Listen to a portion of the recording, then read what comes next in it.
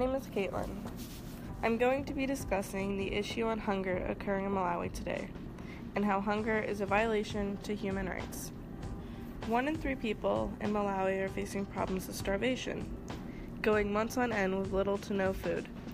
2.8 million people are facing hunger in Malawi due to poor harvesting. They are actually being faced with one of the worst harvesting seasons today. They try to harvest food, but floods and drought have hit the country's crops, resulting to poor harvest, leaving them with no food. Food prices rise due to lack of production and availability, leaving the poor unable to supply food for their families. Children are showing high signs of malnutrition, which is stunting their growth. Many of the children have been pulled out of school due to not being able to concentrate because they are living off of empty stomachs. I interviewed a mother in Malawi who has 5 children. She's going to explain how her life has been affected due to hunger. Hello, what is your name? My name is Stalia. Tell me about yourself. Well, I have 5 children and I am a farmer. I live in a place called Kayezi, where I live has been affected by hunger due to lack of rain and shortage of fertilizer. As a result, my children, as well as other children in my area, face the risk of starvation. How often do your children eat a day? They eat maybe once a day, and they usually go to bed on an empty stomach. I try hard to find food for my children, though it's a challenge. Sometimes I give them maize, which they eat before going to bed. Is school free in Malawi? Yes. Do your children go to school?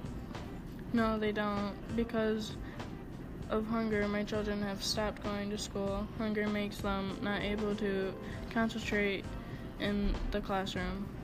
How do you make money to support you and your 5 children?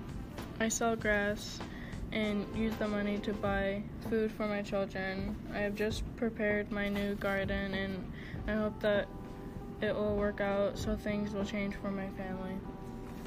How do you feel about the conditions you and your children are faced with every day? If a situation won't change, then children will suffer from nutritional or die. Well, thank you for sharing with us today. It was nice meeting with you. I also interviewed the country director working with the Hunger Project in Malawi. What is your name? My name is Roland Keocha. Tell me about yourself and your influence on stopping hunger in Malawi. I am from Malawi and I am the country director working the Hunger Project in Malawi. What is the Hunger Project doing in Malawi?